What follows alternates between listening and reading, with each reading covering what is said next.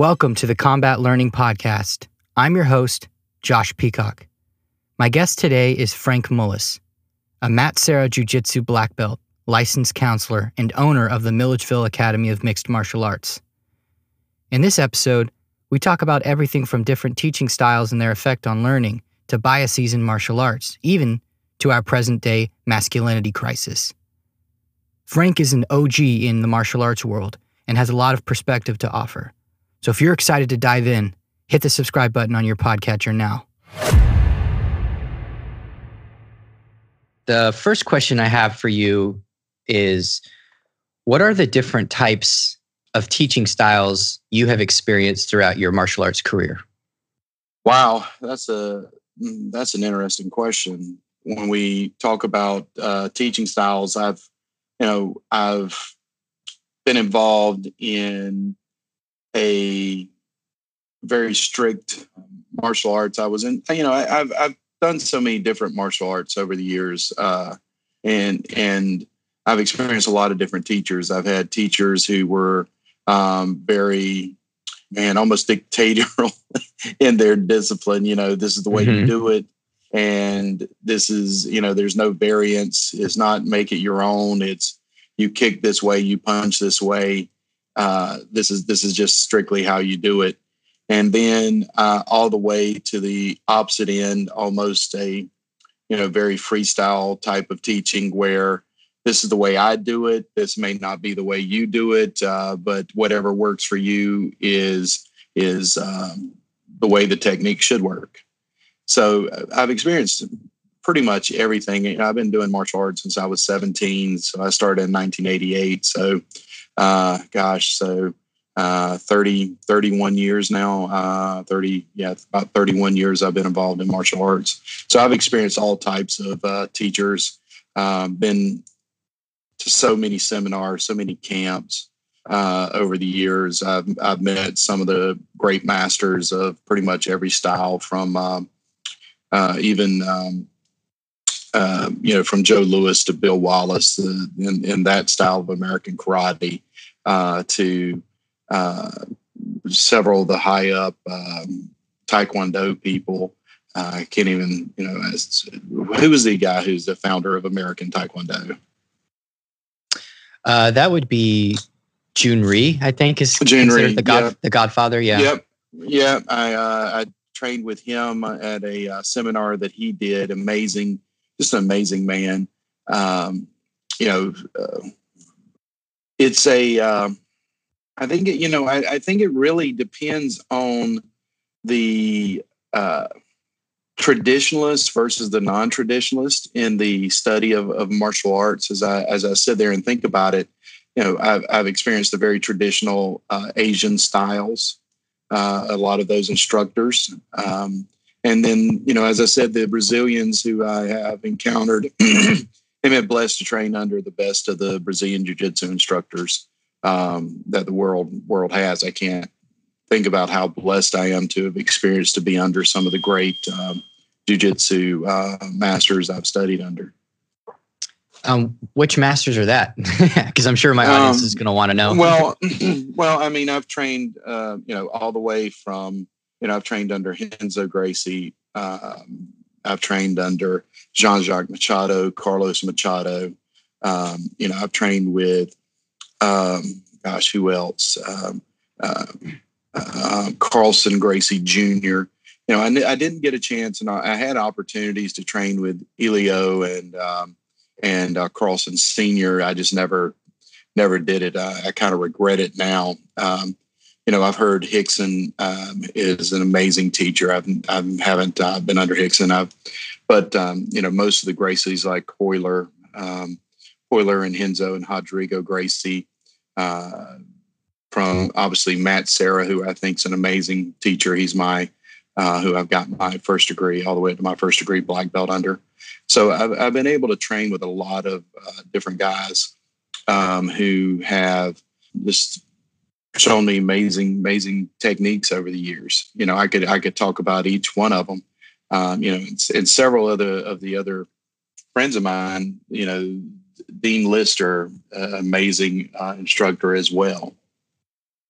Yeah, I've heard that Dean Lister is an awesome instructor. I think that John Danaher actually credits Dean Lister with opening up his mind to the leg lock game a long time ago. I don't know if that's true or not, but it's true. I've actually, go ahead.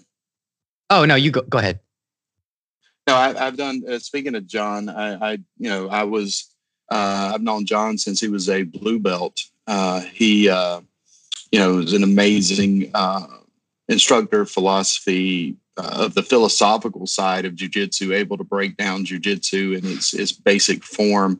I did a private lesson with him right before I got my black belt, actually the day before I got my black belt, on just strangulations. And then I've done a seminar on basically strangles and arm bars and just his ideas behind it. I tell you, another great guy in Los Angeles is Sean Williams. Sean Williams, who's one of Renzo's early American black belts, is an amazing instructor. They called him John Danaher West. I actually worked his leg lock series that he learned from Danaher with him at a seminar. He's an amazing, the way he breaks down jiu-jitsu in its form. It used to be in jiu-jitsu, if you would go and take a class, an instructor might show a technique from mount, and then he would switch to side mount, and then he would show a guard pass. And if you look at Craig Kukuk's A to Z video series, and I still think that's one of the best jiu-jitsu video series out there, Craig Kukuk's A to Z. Even though he's not in vogue, and he actually had some issues with Master Renzo. So I hate that I'm even putting that out there. But but if you watch his video series, it is so meshed. He'll go from mount to a choke from the guard, to a sweep from the guard, and then to a reversal from side mount. I mean, there's no rhyme or reason. He'll say, I think the way the videos were set up is chokes, or something like that. And it used to be that people would teach like that, and it's very difficult to follow. Now, most instructors teach on a series. Either it'll be, 3 closed guard passes, or it'll be a closed guard pass to side mount to a finish from side mount. So chaining techniques, I believe, is the best way to teach jiu-jitsu. And in my opinion, I think chaining, basically, if you were to take one of my classes, we're going to start out with warm-ups, anywhere from shrimps. I spent a lot of time on shrimp, and you speak of John Danaher, he'll tell you the single most important technique in jiu-jitsu is the shrimp. And if you can't master the shrimp, you can't master anything else. So shrimping is the most important technique. And he will tell you that people who spend more time shrimping than, trying to do some fancy technique will be better at jiu-jitsu in the long run. For sure. I'm always trying to shrimp. Yeah. And it's bad. I hate shrimping. But it takes a lot of energy, and it sucks. It takes we start out, and then I do a half hour of drilling. We'll drill arm bars for 6 to 10 minutes, triangle chokes from 6 to 10 minutes. We'll drill a takedown for 10 minutes. We'll do some guard retention drills for 10 minutes. But we do this for at least a half hour. We're drilling every class, and then we will do techniques. We'll break down techniques. To usually a series of techniques, like this pass, I did two closed guard passes we worked, and then we'll do shark drills, or we'll do king of the hill drills where somebody's trying to pass the guard, the other person's trying to sweep or submit, and we'll do that for 10-15 minutes, and then we'll get some rolls in. I try to vary up the classes quite a bit, as I've got a couple other instructors, brown belts or black belts, that are also teaching a couple classes. I teach 3 days a week, and someone else is usually teaching 2 days a week. Good deal. So, I'm curious, in like a single class, how many chains? Because you said you like to chain the techniques together as kind of a series. How many chains will you go over in a class? We do one chain every. If I'm teaching, we do one chain for sure, and that is the arm bar. We'll do 3 minutes of arm bars, then we'll do 3 minutes of arm bar. The person will arm bar escape, and then they'll transition to triangle choke, and then they'll do that for 3 minutes each, and then we'll. You still there, or did I lose you? I'm still here. Yep. Oh, okay. I didn't. My headset acted crazy for a second. So after we transition to armbar, we'll go armbar, then to armbar triangle, and then to armbar. They'll escape triangle, and then go to omoplata. So we do that chain quite a bit. That's the main series of chains we do, because I believe, arm bars, as John Danaher will even point out, he'll point out that probably 60 to 70% or higher, maybe even up to 90. I can't remember this, but it was an astronomical. Was Jujigatami is the main submission in the world championships. Arm bars are the main stay at champion. The champion world championship matches, more people are finished by arm bars than any other technique. And so his point was, why waste your energy and time on low percentage submissions? Right. And, a lot of times you'll have I'll see a white belt, he'll learn the baseball choke and he'll win a tournament with a baseball, or you'll have a guy who's winning it with some particular Ezekiel choke. And what'll happen though is over time, everybody knows he's the one move guy, and those aren't, again, the baseball choke's not a high percentage choke, neither is the Ezekiel, but I'll see in a tournament, you'll see somebody, who will hit an arm bar every time and submit everybody with an arm bar. Hodger Gracie, if you take Hodger Gracie at the Worlds, I think he submitted 10 black belts, all with cross choke from the mount. I think that there was another. There was another guy, brown belt, who submitted everybody with the twisting footlock. And then what's the guy in the UFC? The one. Oh man, I can't think of his name right now. But the founder of the 50-50 guard is what they call him. But Ryan Hall. Ryan Hall, yeah. I don't know why his name is early in the morning. Ryan Hall, I forget how many people he submitted with a triangle choke. I think it was in 150, 200 people he submitted with a triangle choke. And then when he gets in the UFC, he's leg locking people. And a lot of people don't realize that he could submit people with triangle chokes like nobody's business. So you do have people, that's why things like the arm bar or the triangle choke, those don't go away. Those are just the staple basics of jiu-jitsu. The Kimura is not going anywhere. But what I found over the years is you have positions that come in vogue and kind of disappear. When I first started, everything was closed guard. You didn't see anybody around really doing open guard. And then suddenly there's open guard techniques, and then the evolution of the half guard, and then the butterfly guard, and the spider guard, began to evolve. And then what happens is that people do these particular Ardella Hiva, those types of techniques. People began to learn the passes, and once those passes are learned, people, just pass those guards, and so a new guard or a new particular guard is going to come in vogue. Of course, you have what the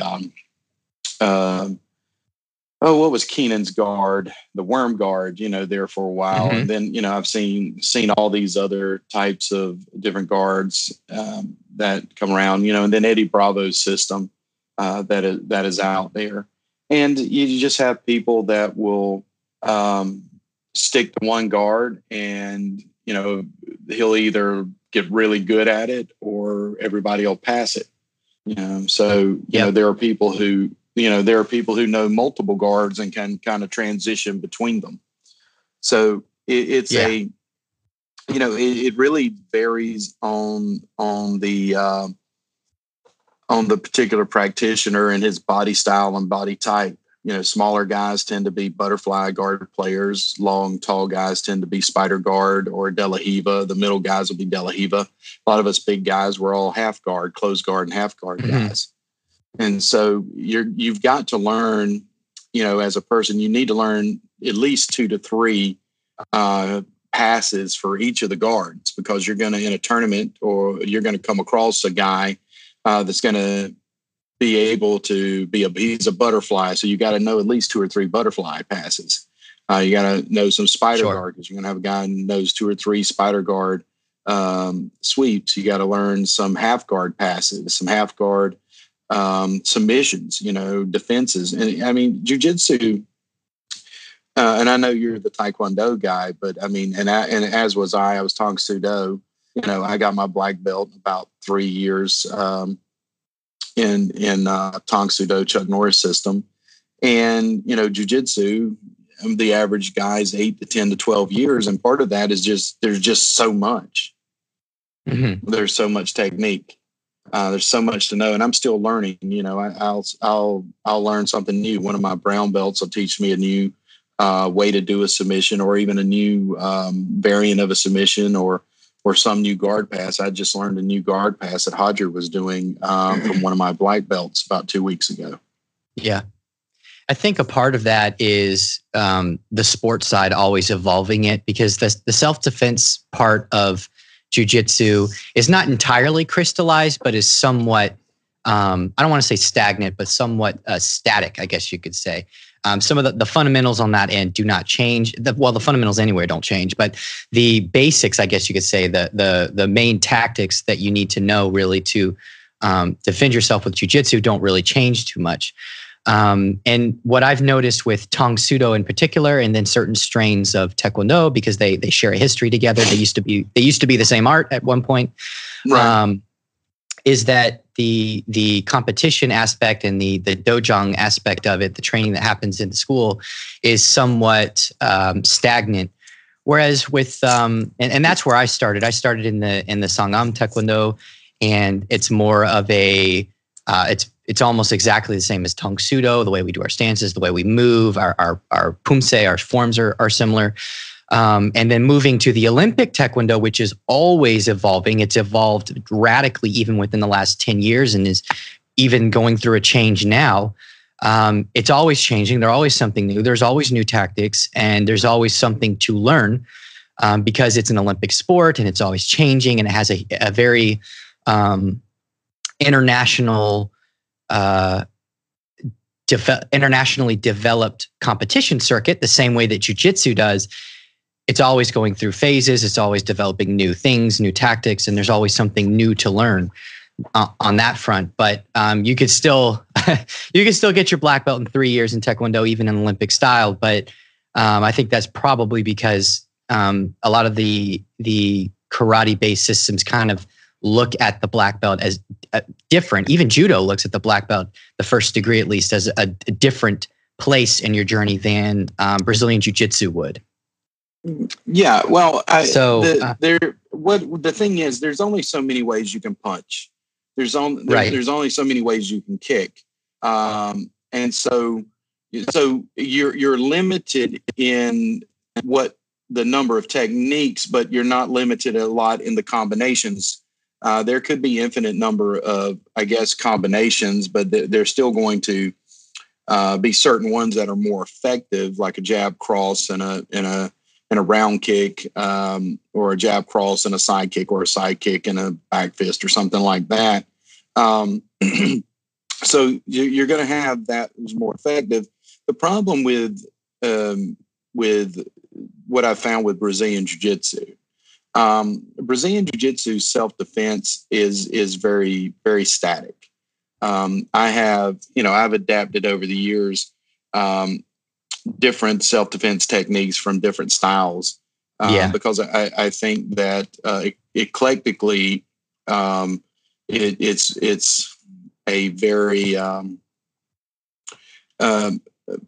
with jujitsu is, as you said, it was very static in the self-defense. And so I added in, a lot of different self-defense techniques from various styles that I just learned eclectically over the years and picked the ones that I liked the most. What's funny, and I find this interesting, is Aikido. I did Aikido for a few years, and everybody makes fun of Aikido until you take the Aikido wrist locks and you use them in jiu-jitsu.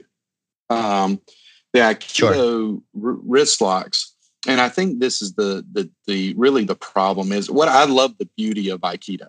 The problem is it's a defensive art, and you're not attacking anybody. There are I trained with a couple of guys that were combat Aikido guys who kind of move the Aikido with the Itemi strikes and things like that.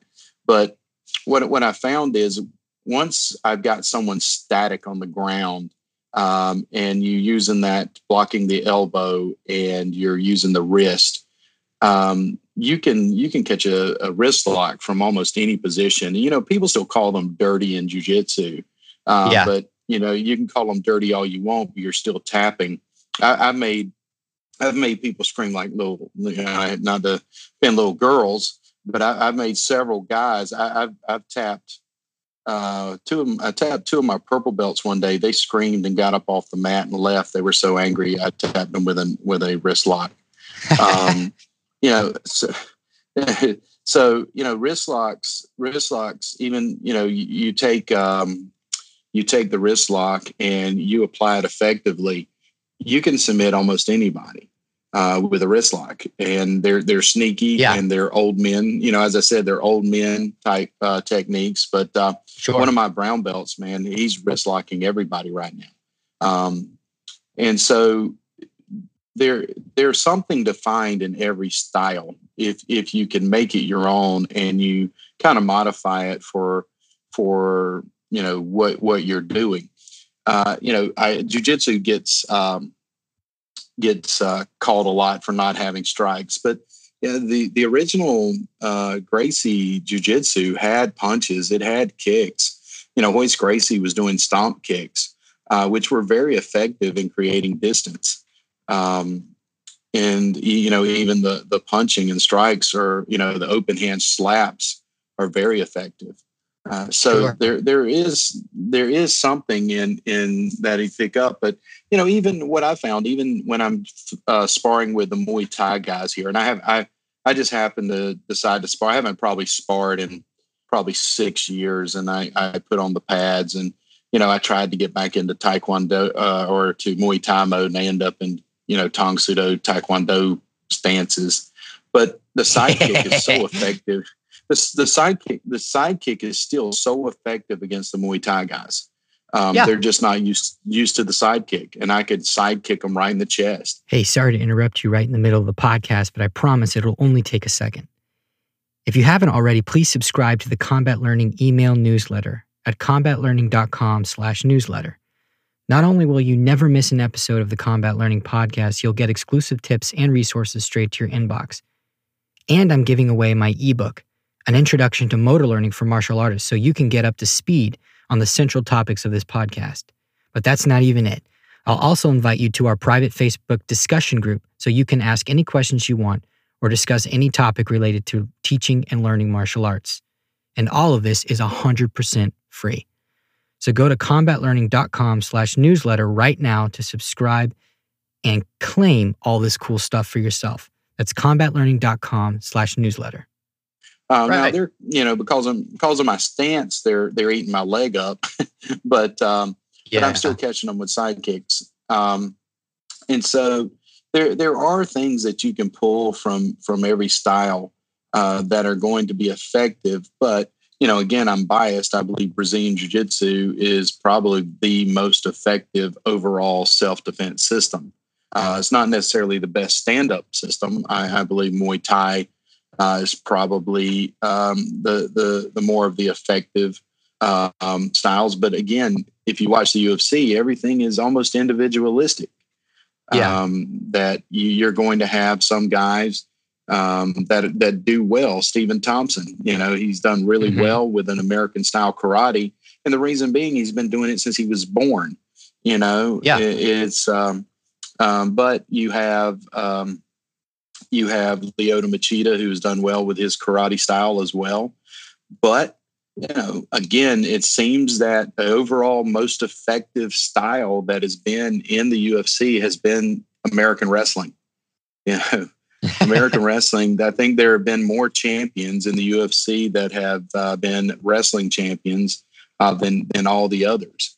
I think Brazilian Jiu-Jitsu, then you have some Muay Thai, obviously. But even the stand-up guys like Machida, who was a champion, and Anderson Silva were both Brazilian Jiu-Jitsu black belts. So there is I think a good reason to be mixed in your martial arts and not being one-sided. That was the whole reason I started Brazilian Jiu-Jitsu in 1994, is that after the first UFC, I was like, there's a problem with my karate. And I went to my instructor and I said, look, I got taken down in a kind of a play fight. It started out as a play fight with somebody. And then they got mad when I kicked them in the head, and then they took me down and got on top of me. And only because they were merciful that I was able they got off of me. And so what I realized is that there is a deficiency in the stand-up arts if you don't have any clue how to get up. You don't have to know jiu-jitsu. All you got to do is be able to stand back up if you're a good stand-up fighter. The problem is the other person's a very good wrestler or a very good jiu-jitsu artist. You're not getting up. And so at least if anything, if you want to stick to a stand-up style, you better practice getting up. You better practice getting out of the mount, or standing up, being able to break a guard, or you're going to be in trouble. As I said, I'm very not pro jiu-jitsu in a street brawl with multiple people. You don't want to be on the ground. You better know at least how to get up.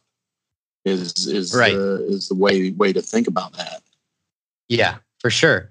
As a Taekwondo guy and as a guy with a indirect Hapkido background, so I know, and this is very typical of Taekwondo guys in general. Is like I've had so many instructors that had Hapkido black belts, and they had an entire Hapkido curriculum, but they don't rank any of their students in Hapkido. They just rank them in Taekwondo. So I have a pretty extensive Hapkido background, but even without the rank in Hapkido. So as a somewhat Hapkido by proxy guy, that's probably another reason why I've personally been a little prejudiced against Aikido, because there's a tension between the Aikido and the Hapkido guys.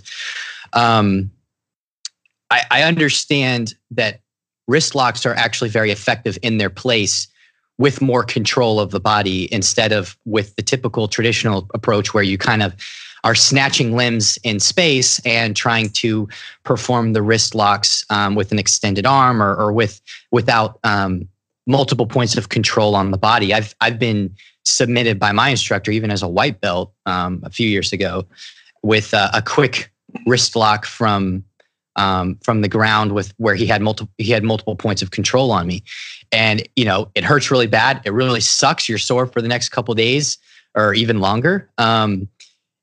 And it is actually very effective, and people do not expect it to come. And that's probably why they get so aggravated, because they're used to not having to worry about that threat. But, even black belts are doing it at the world level in jiu-jitsu. And guys are even getting their wrists broken from the typical Kenpo salute. So the guy puts his hand on your collar, and the dude immediately traps his hand and collapses his chest down. I think Jacare, if I recall correctly, broke somebody's wrist doing that, like immediately, trying to get a judo grip. And, sure did. I actually, I saw that. And it's funny how people have just made fun of the whole wrist lock thing for years, and it becomes very effective on the ground. One of my former instructors, Gustavo Machado, he really emphasized wrist locks, and that's where I picked up the wrist locks. I went to several years ago when I was a brown belt. I went up to his academy, and he and I have known each other since 2000. And I think he just got his 5th degree. I think he got his black belt around then, 2000 or so. And maybe we've known each other. No, we've known each other longer than that, probably 98. But anyway, he and I had never really rolled, and I rolled with him, and we were doing no-gi. And everywhere I put my hand on his body as we were trying to, as I was trying to gain position, he would wrist lock me. If I put it on his hip, he would wrist lock me. If I put it on his bicep, he would wrist lock me. If I put it under his armpit, he would wrist lock me. And so what happened after a point is you become so worried about your hand placement that you just forget what to do. You're so worried about getting wrist locked that you can't even concentrate to advance your position at all. And so an effective wrist locker, even if he's not wrist locking you, he's made you so worried about your hand placement that you normally can't even do your game. And that's the part about wrist locks. I've got, as I said, my brown belt earlier, he's usually wrist locks a person every match, and I'll come up and show him a new wrist lock every once in a while, and I'll learn a new wrist lock. I was going to do a private with Keenan Cornelius several years ago, and we were going to do wrist locks, but he was so expensive. I was like, no. And so I called up Dean Lister, and I did a leg lock seminar or a leg lock private with Dean Lister for a third of the cost. And Dean and I have known each other since 2000. And I will say this about Dean Lister. I said, Dean, I want you to put your straight ankle lock on me because I want to know how it feels. And so he put me in the straight ankle lock. And I will tell you this, and I've had him since then do it to a couple of one of my black belts and another one of both my black belts. I had him do it to them, and they will tell you it is the single most painful thing I've ever experienced in jiu-jitsu, except for probably when I blew out my knee. But wow. but his ankle lock, I will tell you this, is the single most painful technique I've ever had anyone do to me in jiu-jitsu, and I understand why he has tapped so many people. And his feet are so huge. He is almost impossible to ankle lock himself. So that's why he wins so many of those leg lock battles. Is, of course, he started out in Sambo before he got into jiu-jitsu. But his leg locks are amazing. And you mentioned his thing with John Danaher. Is the story goes from John is that Dean Lister, was talking about leg locks, and he was there showing leg locks in Henzo's Academy. And he looked at John and said, why would you ignore 50% of the human body? And that was revolutionary for John. And then, the whole new leg lock game began. And I had started playing around with the 50-50 leg locks, and people were laughing at me early on when I started doing 50-50 because silly, why would you want to learn that? And I said, because people are starting to do it. You need to start learning this and not get behind. And then all of a sudden, everybody's submitting everybody with the 50-50, the saddles, all of the different things they call the different positions from 50-50. It's the evolution. If you don't keep up with the evolution, I remember going and did a seminar with Royler Gracie, and Royler taught the Berimbolo.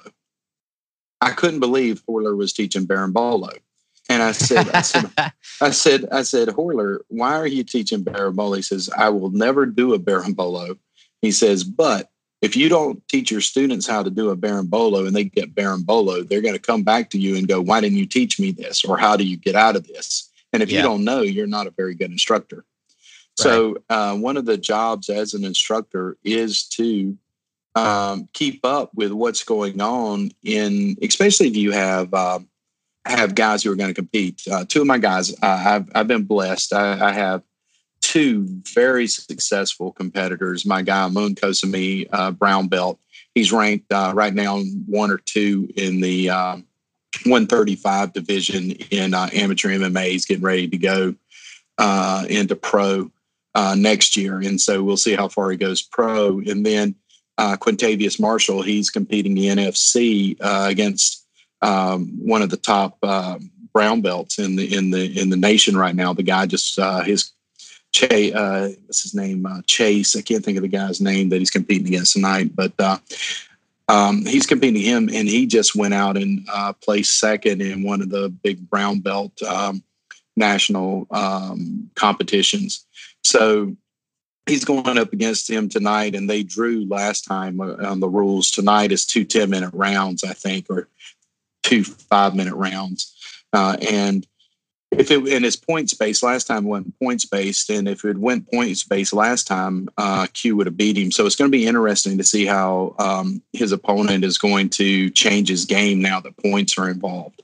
Yeah, but he's become a very good competitor. He wins NAGA and he wins New Breed. My next goal is to get him to some of the world to the worlds or the Pan Ams. That's my next goal for him. My daughter, she's doing really well. She's starts wrestling next month. So she's going to be trying to win the girls state wrestling title. Nice. She won it in 9th grade, and then she took 4th last year. In ninth grade was unofficial. 10th grade was the first official state girls, and she took 4th. She lost on points in the semifinals and then dropped and lost on points. But what I will say about her, she wrestled boys. She's wrestled boys since the 8th grade. Mm-hmm. And last or 10th grade year, she was not pinned at all against any boys. And I think her record was like 26-10 wow. against boys. That's yeah, awesome. she beat 20. Yeah, so she does really well, mainly, because of her back game that she learned from jiu-jitsu. Yeah. What I will say is the majority of failure that I've found in jiu-jitsu, and this has been even my own biggest failure, is I did judo for a while, but I still hate takedowns. I blew out my knee from a takedown in a tournament. A guy hit me with a low single before I could sprawl, and my knee popped. So I've always been anti takedown. I always said, look, we'll stand up. If you take me down, then we'll do jiu-jitsu. So the the middle position, the middle game of the takedown has been one of the biggest weaknesses in jiu-jitsu. And so I said, basically, my daughter is not going to have that. So I put her in wrestling, and wrestling changed her. It made her aggressive and tough. Jiu-jitsu makes you technical and nice to a certain degree. Finesse. You just tend to be laid back. I think a lot of the jiu-jitsu, I would say laid back. But wrestling's not. She is. She's gotten mean. I'll just be flat out with it. It's made her mean. But it's made her very good no gi. I still push her gi, but she's just not as good gi as she is no gi. She just does really well. She's beaten. She's won her last 2 absolute women's divisions. She's 16, and she's been competing against women since she was 14. And there was just a newspaper article that said, they said that she submits adult women and the male college students. She goes, oh yeah, I'm going to show them I can submit adult males. So her goal last night is she submitted all the adult male white belts, and she's 130 pounds. Right. She submitted one of the adults that was probably 260, 70 pounds. Wow. And so she, the wrestling, and as I said, her wrestling takedowns have gotten really good. I sent her out to Colorado Springs with a group. They wrestled at the Army Training Center, and she wrestled with several Olympians and world champions that she was able to do. And it really helped her neutral. And so jiu-jitsu, I'm really working a lot more on takedowns so that my guys don't become guard pullers. I really hate guard jumper. I wish they would get rid of guard jumping. I wish they would get rid of guard jumping in jiu-jitsu. I think guard pulling, okay, we can guard pull, but guard jumping is too dangerous in my opinion. I think John Danaher agrees with me. And the guard jumping, I'm so afraid of. I've seen so many people's knees just get destroyed by guard jumpers. I like guard pulling, but I'm very cognizant of my knees. I don't have knee problems yet, but I've had my knees tweaked and stuff before. And I'm really cognizant that I try to avoid injuries as long as I can, into my 30s and hopefully my 40s, because I just don't want to have injuries that weren't addressed properly or just that build up over time. I want to be able to train as long as I can. And I'm all about guard pulling. I'm not as averse to it as some people are. I know that takedowns and throws can be very dangerous.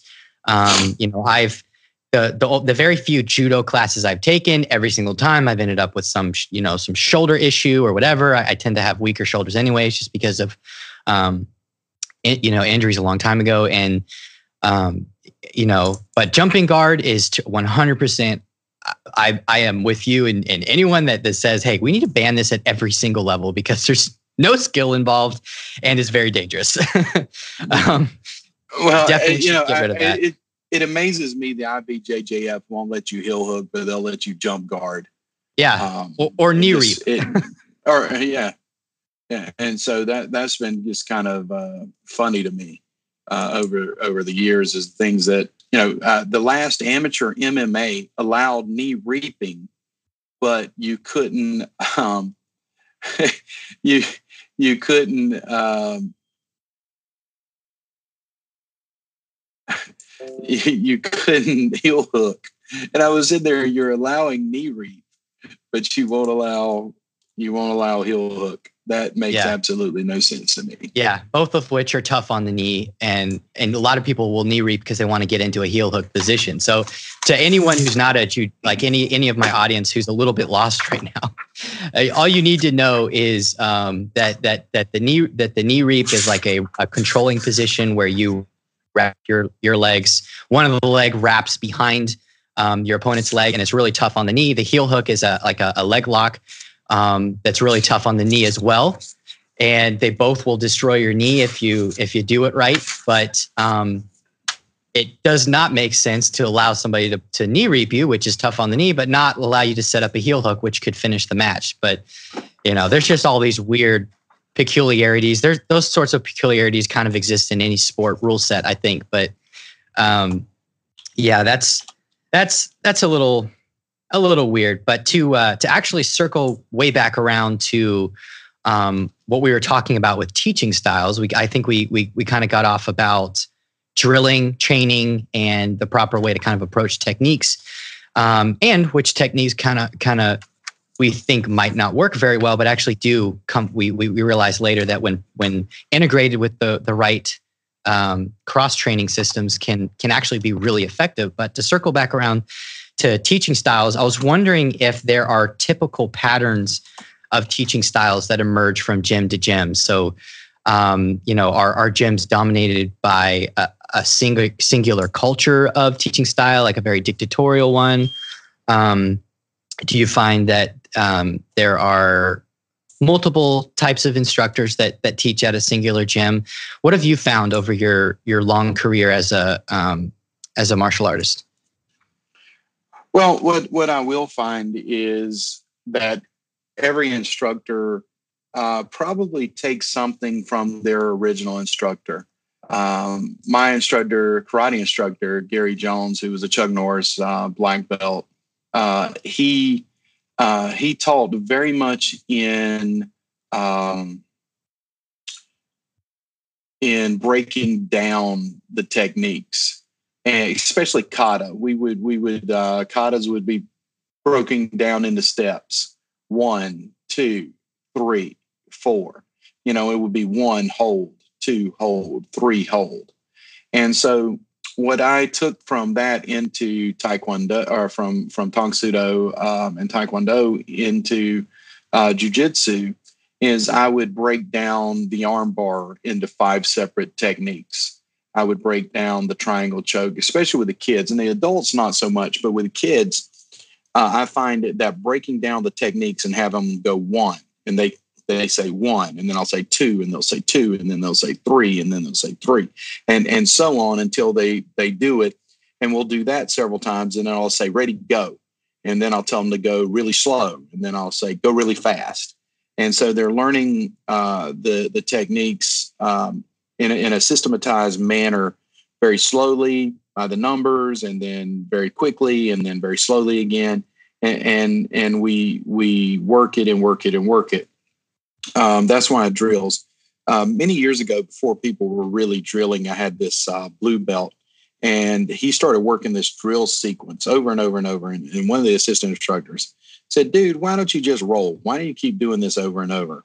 And in about a month, he rolled with our assistant instructor, and he just destroyed him. And and then he says, I think there's something to this drilling, because what he did is he did that sequence on him and passed his guard so easily because he was working guard pass to a side mount to a submission over and over and over. And so there is something to that, which really, in a sense, becomes kata. Drills are katas. Even though, everybody likes to make fun of katas. I'm not a kata fan, and that's funny. The only grand championship I ever won was in kata. So the idea of kata, but that's really what drilling is, 1 step, 2 step, 3 step that I did. I enjoyed those in karate very much, but that's all drilling is 1 step, 2 steps, and 3 steps. And people don't like to think of it that way, but that's exactly what drilling is. We do a lot of guard retention drilling. We'll do what I call the leg over the head technique, where you shrimp in and bring the leg over the head, and the guy passes the other way, and you bring the leg in and you bring the leg over the head. That to me, that and shrimping, those two right there, Matt Serra will tell you, those two are probably the most essential things to having a good guard in guard retention. Is doing that. And, and I think another thing is to talk about strategy in talking about how to roll with someone, and you've heard this and this. I've never been able to explain why there is somebody that I can just beat so easily and another person can't tap them, but that person I roll with taps me so easily. Matt will say something like styles make fights. And it's true, is that jiu-jitsu is the only sport where I've seen where you take one guy who can tap one guy, and that guy rolls with somebody else and can't tap that guy the other guy can tap. It makes no sense to me. But then there is also levels, and the big fish in a small pond versus a big fish in a big pond. They're two different things. There really is a difference between a gym champion and a national champion, and then a Olympic champion and a world champion, college champion. There's differences in all of those things. Some people become a gym champion and become all the way up to a world champion. But what you'll find is that there is a certain mentality that it takes to be a champion. And you have certain instructors and their teaching styles that will be instilled in them. Cole Miller, former UFC guy, he's a good friend of mine. His school's about a little over an hour away from mine. And I trained with him a good bit, done privates with him over the last few years. And we were talking about tournament strategy. And the week before tournaments, one of the main things that I do is we spend a lot of time on guard passing. We spend a lot of time on submissions, but I work the submission defense quite a bit in the days leading up to the tournament, so that, if my guys get caught in the triangle choke or arm bar or rear naked choke, they're able to escape. And so I was telling that to Cole, and Cole's like, I don't teach, he says, I don't teach escapes. I teach offense. And I want them to be offensive. I don't want them to ever think of defense. Yeah. But what's interesting is if you go and train with I've done a few seminars with Jean-Jacques Machado. I've known Jean-Jacques since Abu Dhabi in 2000. and finally got to train with him at two separate, three seminars. I think I've trained with him at now, and he has got to be one of the greatest, not only competitors of all time, but not to mention his disability he has on his hand has not stopped him at all. But his teaching, the way he broke down just basic stuff, I was like, I just couldn't believe the simplicity of how he's able to take jiu-jitsu in complex and break it down to the simple. It's just amazing. But what's interesting is he is a defensive. He believes strongly in defense. His point is make your defense so good that it becomes offense. And there's something to that. And I think that's part of the old style where jiu-jitsu was a smaller guy going an hour match with the bigger guy. Defend until you get an offense. And if you roll with me, I'm usually playing bottom. I'm the bigger guy anyway, so I'll play bottom. And what I'll do is I'll let the person attack. I'll defend. And then I will get top and then I'll smash them. So I've let them play their game and defend. And then I come up and I'll attack them. Because generally with my guys, if I go attack, I'll submit them, 5 or 6 times in the first 3 or 4 minutes, at least the white belts and some of the blue belts, my purple and brown belts, as they are 20 years younger than me, it's not happening like it used to. I've got some, as I said, some, high level competitors now. And for me, it's really my brown belts. A lot of times I'm hoping not to get caught. And every once in a while I'll catch them. But, I'm almost 50 now and they're, not even 30. Yeah. Studs. They're not even 27, Killers. I look back and I go, man, where's the time gone? But back to the teaching style there also has to be a teaching style in where your students actually enjoy coming to train. We have this family type relationship here. We take care of one another and we reach out to one another. And, if somebody has a problem, you're helping them with their problems.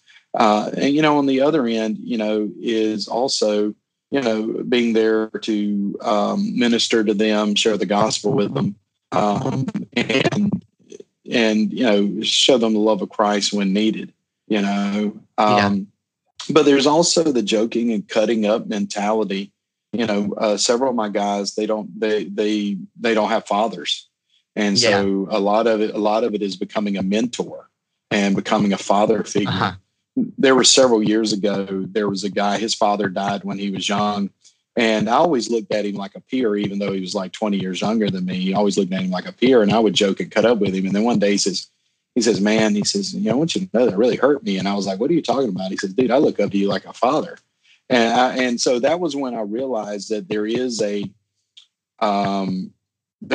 time where you're not really a peer anymore, that you are a mentor to the guys. So there is that aspect. And I think every instructor has to come to that point and realize that not only is he one of the guys to a certain degree, but he's also become a mentor and someone that these guys really look up to and need.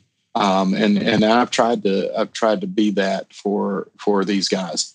But again, one of my students, he was saying that, I really didn't know what it was like, what a man was. He said, he grew up, he didn't really have a father figure in his life, and his father was very distant. And, he just, the culture that's created today, as one of the liberal professors at the college here in town said, a lot of soft boys.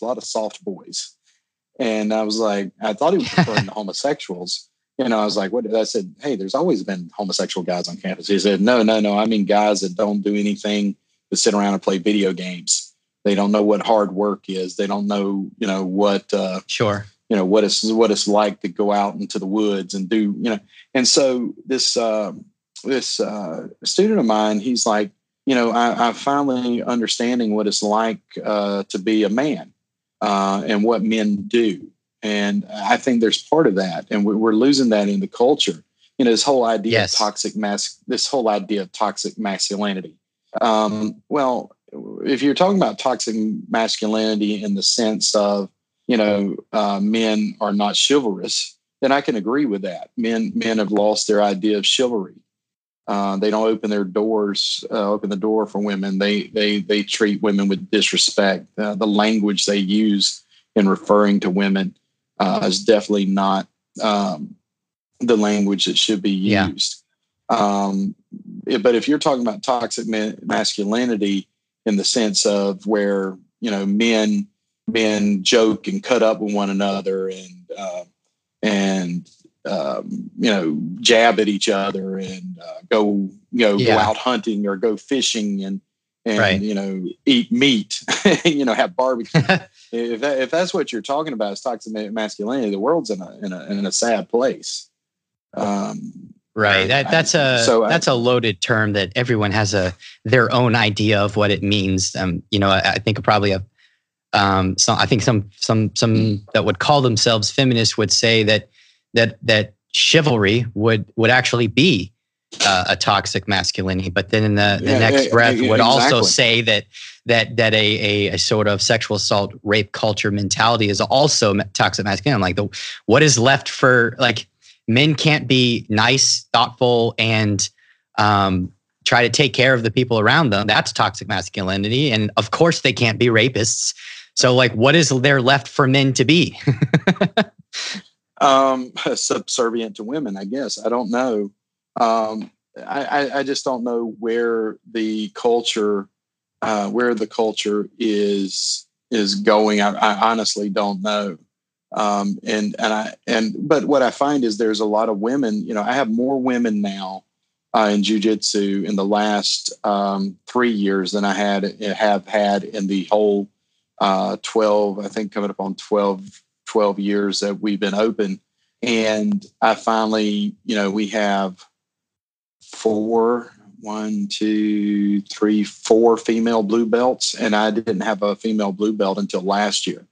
Matt Serra, he's been, I think, 18 years open on Long Island, and he just got his first female black belt.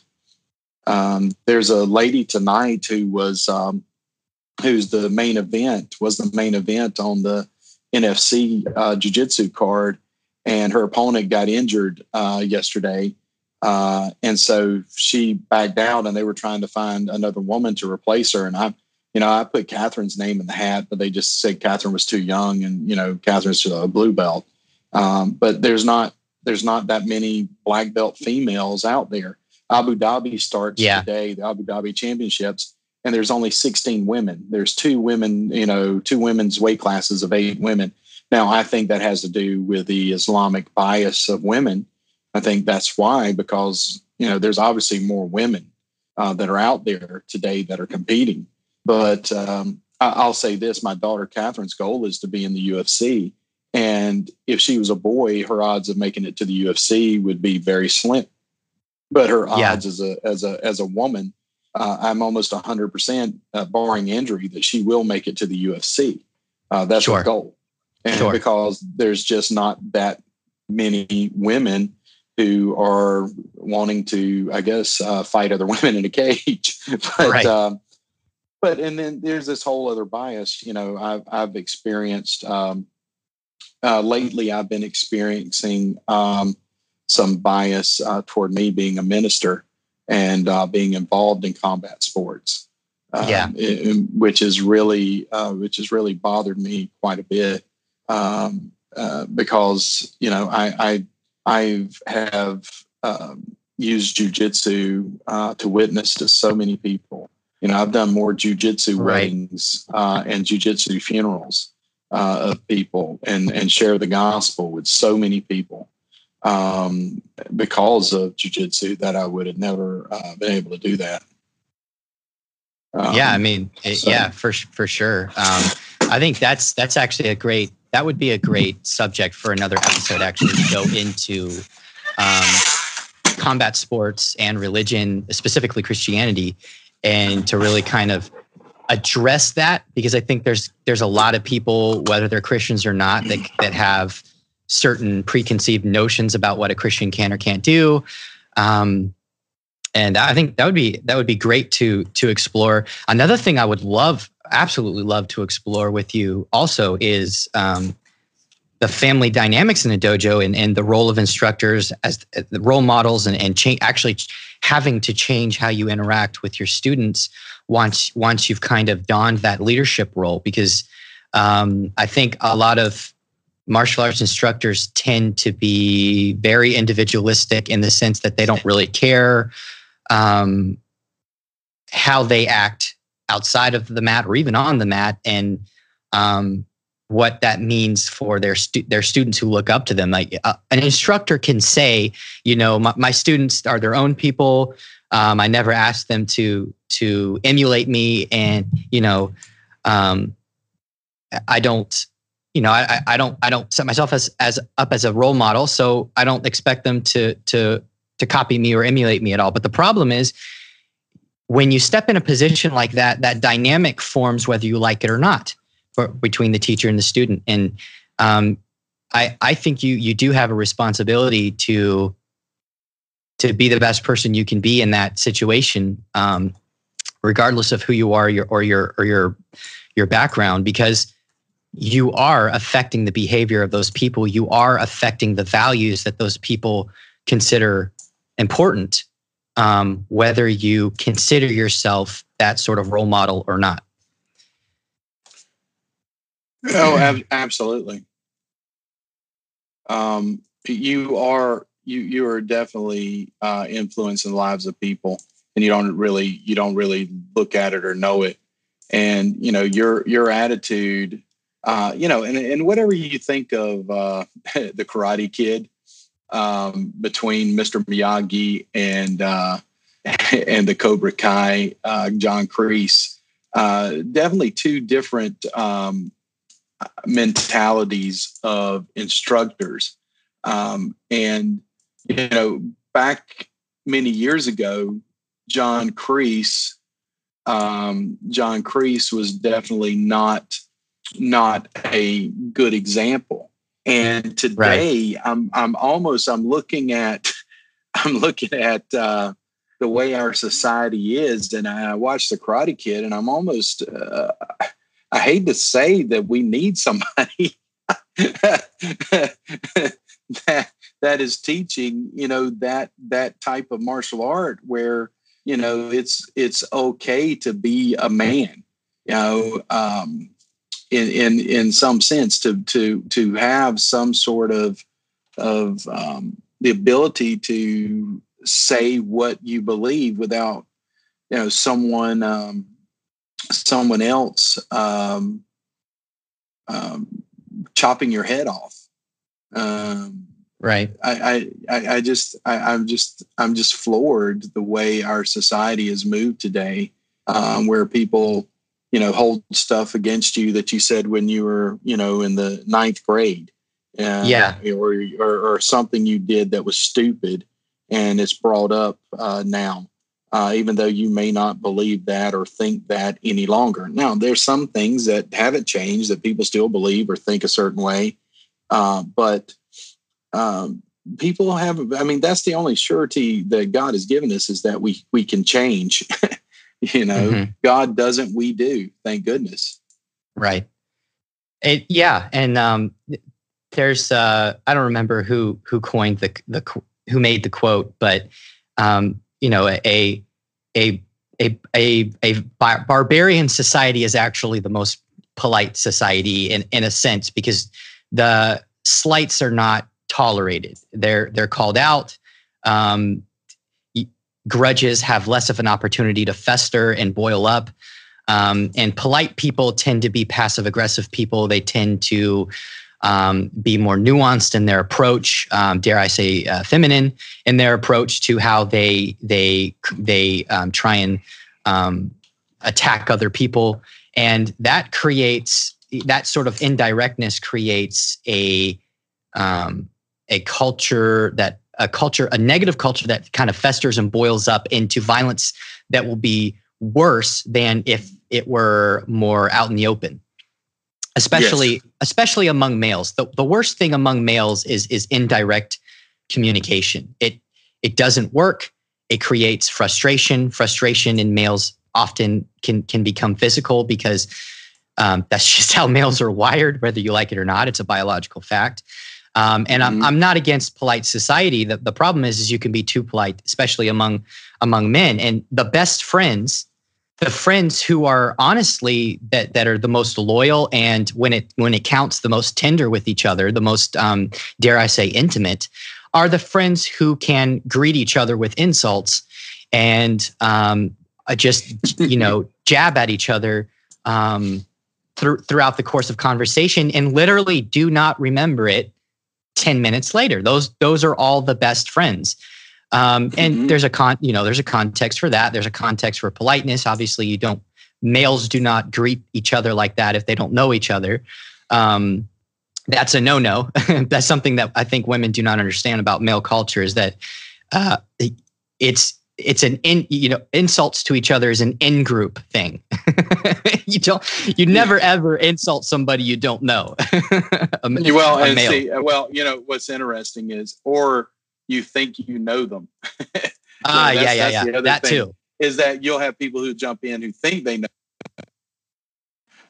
You don't know. So it is definitely a male thing. And the problem is I live with 5 women and I try to take that male mentality into my own own house and realize quickly that women do not take that kind of joking the same way. It's a male thing. It's interesting is if I don't pick on you, generally one or two things: I don't know you that well, or I don't like you. That's just the one of the two. If I'm joking and cutting up with you, part of it is, here's the thing is, I generally call people by the wrong name in my gym a lot. Purposely. Ron Swanson. I'll give them I'll make up a nickname for them. I'll bust on them. And the reason being is I want to see what their temperament is. I want to see, because think about this. This is somebody that you've invited into, in a sense, they're obviously customers and you got to be respectful of that. But it lets me know what kind of person you are. Can you take a joke? Can you be someone who cuts up? And I find that out fairly quickly. And the guys I don't think can handle that, I generally don't do it.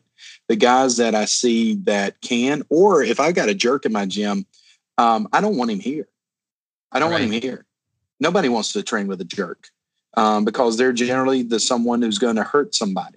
And I don't want the members of my family to get hurt, and nor do I want them, that attitude of the jerk, to start bleeding over to other people within the gym. So that's something I do is, look, if you can't take a joke, how are you going to take somebody mounted on top of you trying to choke you? If you can't take someone picking at your name, how are you going to take it when somebody picks you up and slams you? In the face? So that's really one of the reasons I do that is that, and it's part of teaching that kind of that little bit of that culture. Yeah. Yeah. One thing that some people don't understand, I think even men don't understand about a sort of chain yanking male culture, is that it serves a function to regulate the culture. If everyone can handle the jokes, but you can't, either everyone else is wrong, or maybe there's an issue with you. Maybe you're a little bit too sensitive, or maybe you can't be counted on.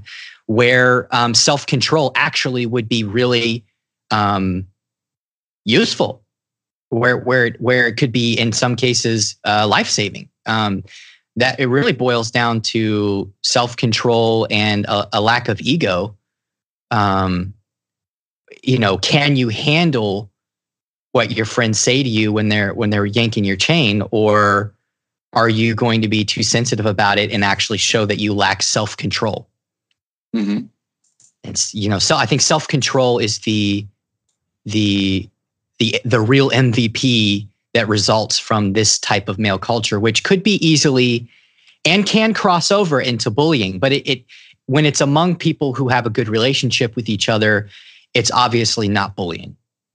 And right. You kind of know it. I can't say what the rules are with it because they're a little bit fluid. There are some things you just never say to a friend, but your relationship dynamics with your best friends, and you know what you shouldn't say because everyone has their limits. So, there is a limit, and there's certain lines that you don't cross that are hard to strictly demarcate, I guess you could say.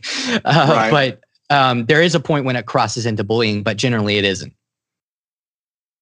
Yeah, I would agree with that. Yeah. And, a lot of Christians struggle with that. I think that certain male elements of the evangelical community are so averse to any traditional male culture, and especially they're not feminists, but they have a lot of the same values and are very vocal in the evangelical community. They want to remove the traditionally male masculine outgrowths of camaraderie completely because they view it as detrimental, when in reality, most of us are not only not too affected by it, but we're actually made stronger by it. And then some men on the outskirts never understand it, and they believe that because it was detrimental to them, therefore it's detrimental to males in general.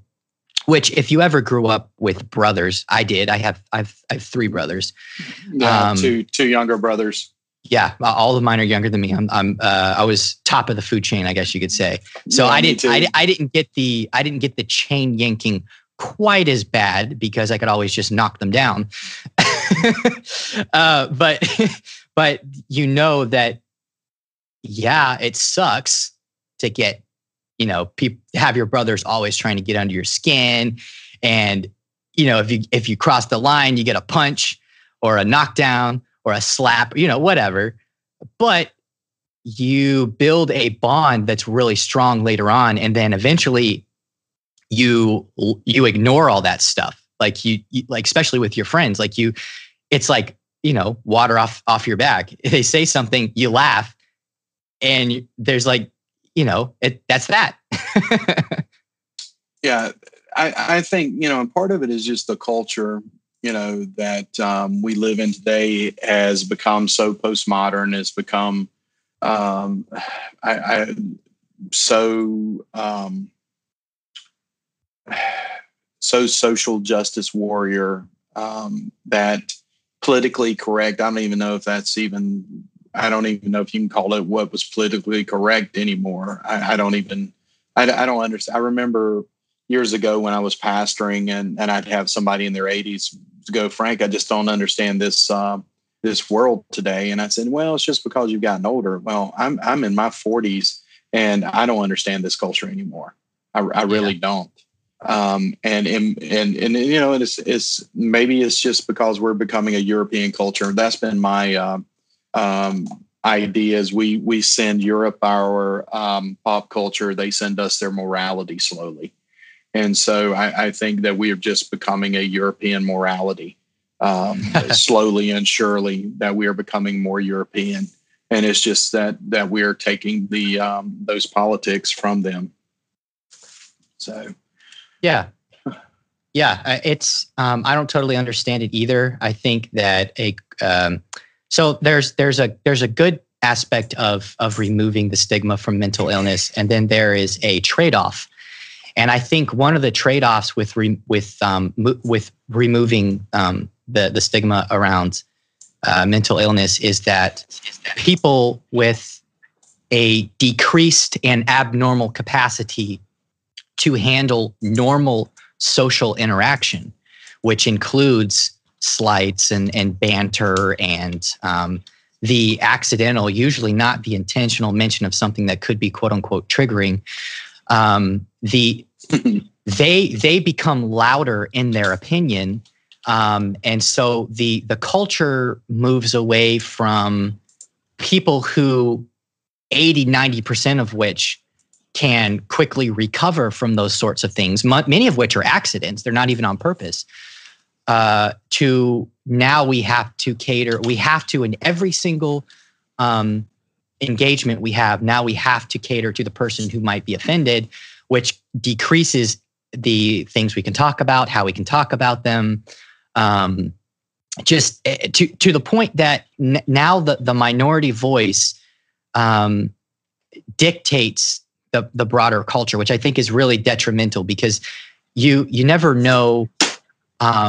Some people just get offended when they shouldn't, right? It's actually in some cases, the person who cries the loudest is not the real victim. Sometimes the real victim is the person who did not mean any harm, said something that was taken and perceived as offensive by the other person, and the other person basically just shamed them and made them embarrassed over something that really it didn't matter, right?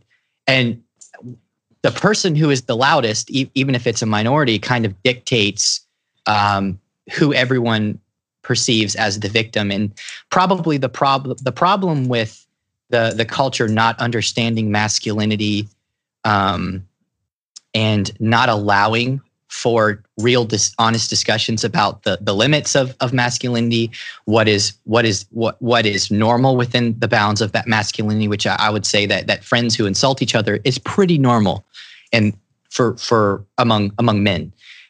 When you marginalize that, men who do not understand why they're required in every single context, even among their best friends, to be politically correct and to watch what they're saying and to just be basically a mathematician or a surgeon with every word that comes out of their mouth, they will become frustrated and with no clear place to go, where there are examples of men who are traditionally masculine in many ways, but can teach them how to be self-controlled, how to be gentlemen, how to be kind.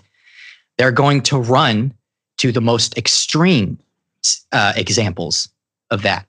And they will end up in a situation that truly is toxic, that really is detrimental or unsafe or dangerous to the people around them, especially women. And that's just what happens when you try to, instead of have real honest conversations, you just try to shut down and remove self-controlled masculinity out of the picture, because you consider that as the same as somebody who promotes rape culture, or who promotes the shaming of men for seeking out professional psychological help, which I know. Are you a licensed counselor now, or? Yeah, I've been an LPC for about 10 years doing a. Oh, okay, yeah. I think this is my 10th year as an LPC. I've been doing counseling. I've just side note, I've worked with sex offenders now going on 15 years, and I'm expert witness, and I'm just was selected by the governor of Georgia to be on the Sex Offender Registration Review Board. So yeah, a lot of counseling in my background. Yeah, and would you say that a traditional kind of chain yanking sort of masculinity, is that like an indicator or a predictor of sexual assault behavior? No, sexual assault behavior. What's interesting is one of the new stats out is really coming from a domestic violence background. Really, is that creation of that type of mentality. Men joking around with men is to me is healthy. It keeps our narcissism in check. Right. Whereas, the idea of, actually degrading women and treating women in a non-biblical manner, in what I mean with that, with love and respect and dignity, kind of creates that culture. But, we're in this whole outrage culture where someone's ticked off at someone until the next thing to be ticked off with them is about. Is right. Just blown away at how we have we no longer can joke and cut up that anything that's said about anybody is now racist or sexist or even in a joking way, or just stating the jokes and the obvious. It's don't get me wrong. There is a time in which somebody says something that is racist or feminist or misogynistic or any of those types of things that are said. But again, where that line is really, being not determined by the person that is doing it, is by everybody else. And intent doesn't matter anymore. Intent is thrown out the window. You intended to be this way. You intended to be mean. You intended to be ugly. That's your intent. Your intent doesn't matter with anyone anymore. Even what you stupidly said when you were 10 years old or 15 years old is very scary. I think 90% of Fortune 500 companies now look at everybody's social media to determine whether or not they're going to hire them or not. We live in a society where the Emmys and the Oscars won't have hosts because they may have said something to offend somebody 10 years ago. Comedians can't go on college campuses anymore because somebody's going to be triggered by something. And, I've said this for years. If my words can hurt you, we're in a sad state when words can destroy you and make you cry. My biggest fear is we're going to have to storm Normandy with these kids today. That's my biggest fear, is that these guys are going to have to storm Normandy, and because some real Hitler is going to show up. And that's my biggest fear, is that they can't even handle somebody saying, something about them. And they're going to have to fight somebody for real. That's part of the mentality that teaching people to joke and cut up with one another is people not taking themselves too serious. The reason something offends you is your pride. There must be something true about it. If your pride can't handle it. And part of that is narcissism, when you can't take a joke and somebody says something about your looks or your hair or whatever. I'm in control. That's the biggest problem I have trying to explain to somebody in counseling, is that you are responsible for your own feelings. You're responsible for your own thoughts. You're responsible for your own actions. I'm not responsible for how you feel. If I am, you've done nothing but give me too much power over your life. Nobody should be able to control your life. Nobody should be able to control your feelings or control your thoughts, control your actions. You are responsible to God for your behavior. And that's the plain and simple fact of it.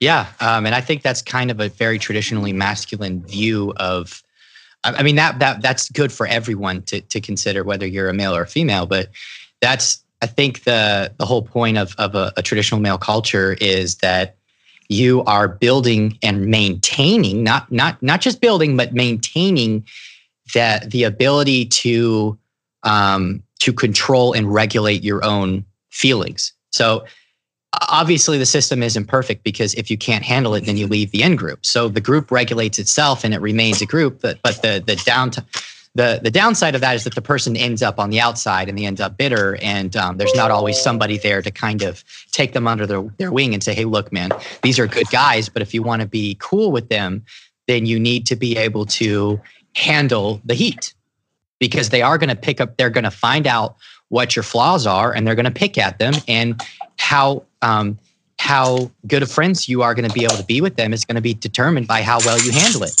And what you find is a lot of times is when you can handle that criticism, a lot of it disappears. Guys, thank you so much for listening. If you have any feedback, you can email me at josh@combatlearning.com or send me a message on facebook.com/combatlearning. Now, real quick before I go, can I ask you a huge favor? If you got value from this episode, leave us a review on iTunes, Google Podcasts, or whatever your favorite podcasting platform is. So many shows pop up and fizzle out. And we're talking about stuff that nobody else is talking about, and we want to stick around. So leaving us a review helps us a ton. Finally, the show is produced by Micah Peacock. Thanks in advance, and I'll see you on the next episode.